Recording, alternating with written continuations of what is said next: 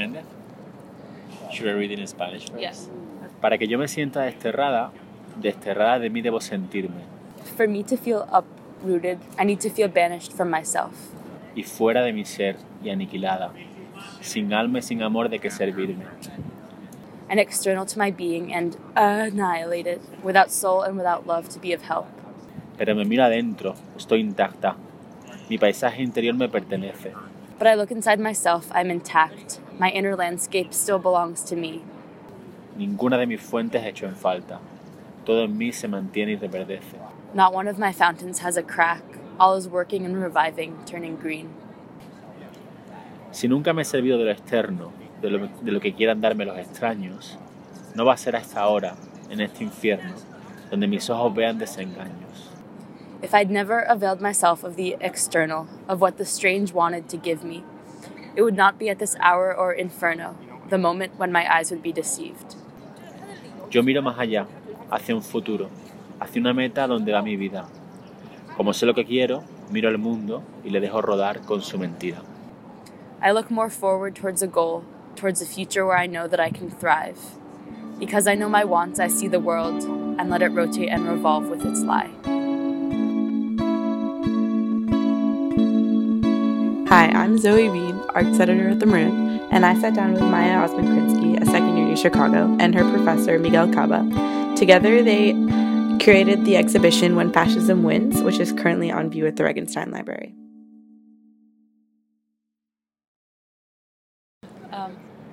I'm a second year in the college studying linguistics and global studies with a focus on global public health.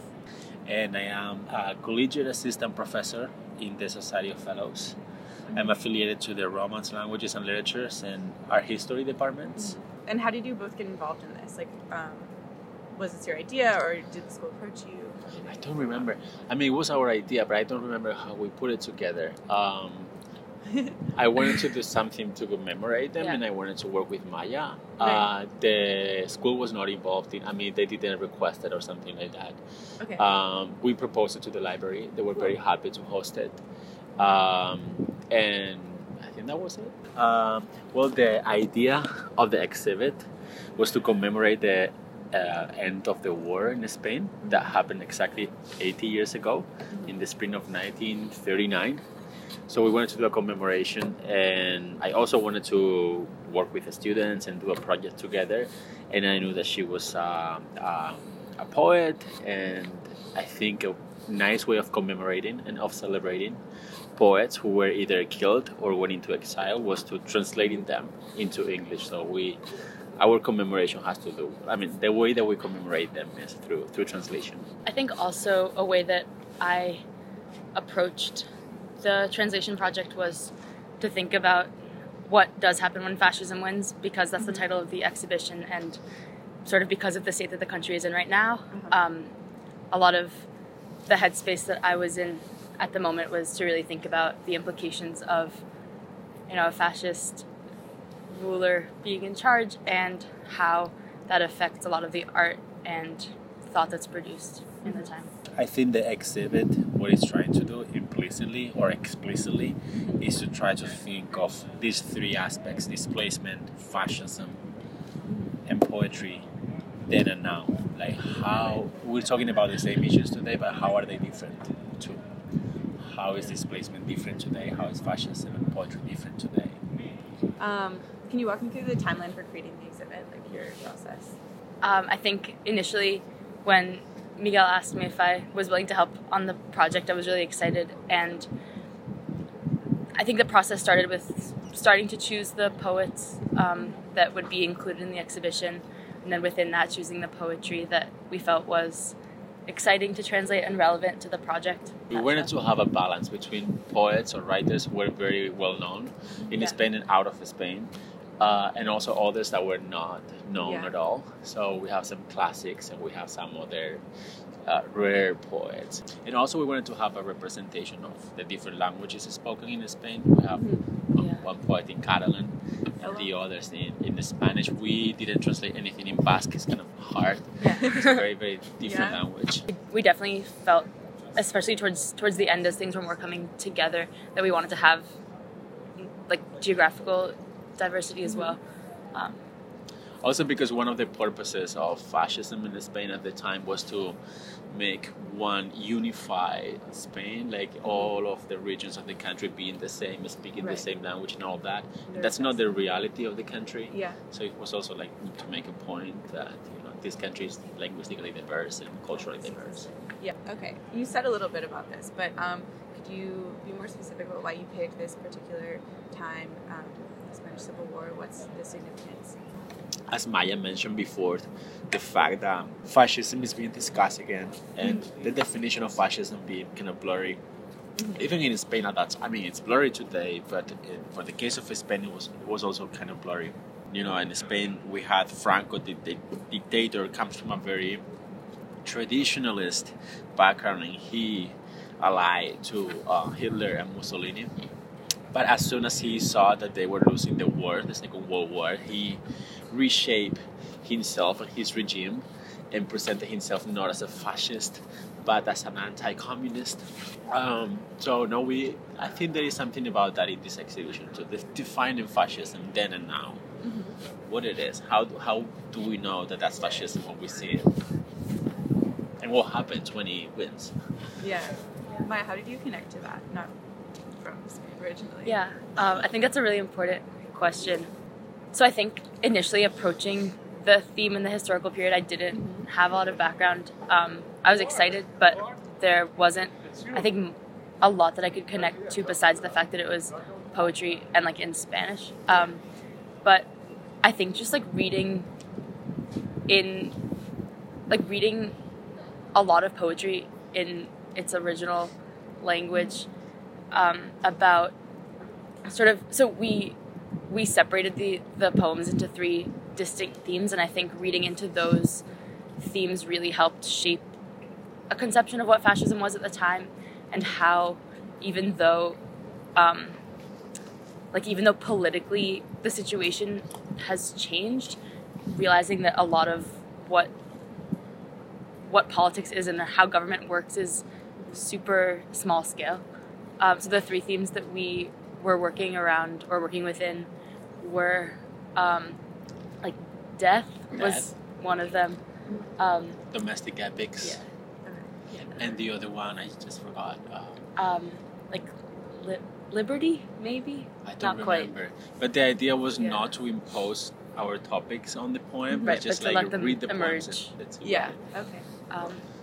And I think that, so we translated one piece of prose by Maria Teresa León that was probably one of my favorites to translate, because I think apart from the precision of her language and the real beauty with which she approaches family and like what feels like betrayal and heartbreak, there were just a lot of specific lines that didn't feel like they were particular to that time and place. They just felt very atemporal and universal in a way. Yeah. Was there a lot that felt really relevant today, or did it feel really situated in the time? And what do you think those things were? Yeah. I think, I mean, personally, I'm definitely lucky enough not to be in a position where if things like really change for the worse in this country, I like will have to leave.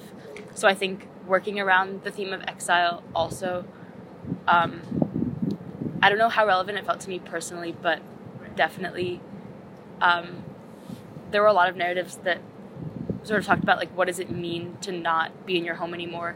What does it mean to then return and it not be the same place that you left? Yeah, I mean, there is definitely a difference between exile and migration. Yeah. Right. But I don't live in my home country, so, and I'm writing, and this exhibition is about my home country, so I connect through that. So what made translation difficult? I think technically the biggest challenge was that some of the poems had rhyme and meter, and preserving that in a different language is really hard. I think on a more like retrospective level, I think that there's always a question of whether you should translate the words or translate the meaning. and sometimes the two really don't line up. But I think overall, making sure that if you read the poem in English and in Spanish, you would still walk away taking like the same thing out of it, even if the words weren't always the same. I think, poetry, I have a totally different relationship to poetry if I'm reading poetry in my mother tongue or not.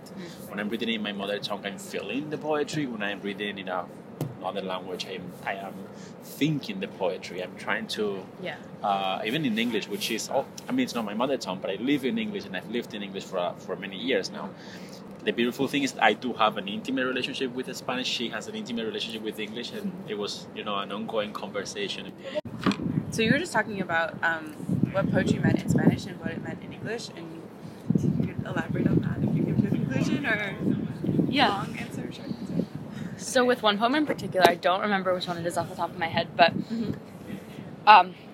we were sitting with it for a very long time and trying to sort of, for lack of a better word, like ram the English into the Spanish meter and rhyme, which was really hard and it wasn't working. And sort of almost at the point of saying, okay, maybe we just trash the rhyme. Miguel was like, wait, but this doesn't actually rhyme in Spanish. Do you want to elaborate on what that? Yeah, I don't remember that case in particular, but it's really in this historical period in Spain at that time. You either have poems with totally free rhyme, like no rhyme at all, or internal rhymes, and other kind of poems which very strict, consistent, systematic rhymes. And if you want to mimic that into English, it was so tricky. Right. And I'm also trying to figure out also how English rhymes. That's something that I am learning, still learning today. I remember that sometimes you propose some rhymes, and I was like, "Is that rhyming? Yeah. Is that really?" Yeah. I think that there's definitely a looser or a lower bar for rhymes in English. You can make things work that don't have, assonance or consonants, but I think in Spanish, because the presence of like vowels, I think is way more important. You get more out of the words. Okay, and then I also had a request from the podcast people, which I also think is very exciting for my thing as well, but more so for recording, which is, do you guys think you could each read a special favorite or salient poem in Spanish and English? Yeah. I think Mendes. Should I read it in Spanish first? Yes. Okay. Can you tell me what poem it is and some background? Yes. So the poet name is Concha Mendez, and the title of the poem is in Spanish "Para que yo me sienta desterrada," in English "For me to feel uprooted." She was a very, very, very famous editor. She published a lot of people in Spain and out of Spain. And that was very important for these people because they were all together in Spain, but then when they went into exile, they went to so many different places in the world. And she's key in, collecting their work and publishing their work. And she was also a great poet. And we discovered this poem that I think both of us love. Okay, should I go? Para que yo me sienta desterrada. Para que yo me sienta desterrada de mí debo sentirme, y fuera de mi ser y aniquilada, sin alma y sin amor de qué servirme.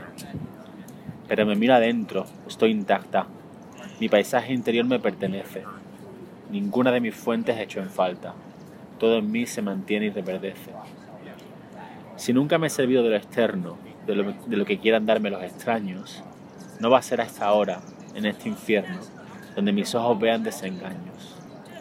Yo miro más allá, hacia un futuro, hacia una meta donde va mi vida. Como sé lo que quiero, miro al mundo y le dejo rodar con su mentira. And in English, the title is "For Me to Feel Uprooted." For me to feel uprooted, I need to feel banished from myself, and external to my being and annihilated, without soul and without love to be of help. But I look inside myself, I'm intact. My inner landscape still belongs to me. Not one of my fountains has a crack. All is working and reviving, turning green. If I'd never availed myself of the external, of what the strange wanted to give me, it would not be at this hour or inferno, the moment when my eyes would be deceived. I look more forward towards a goal, towards a future where I know that I can thrive. Because I know my wants, I see the world and let it rotate and revolve with its lie.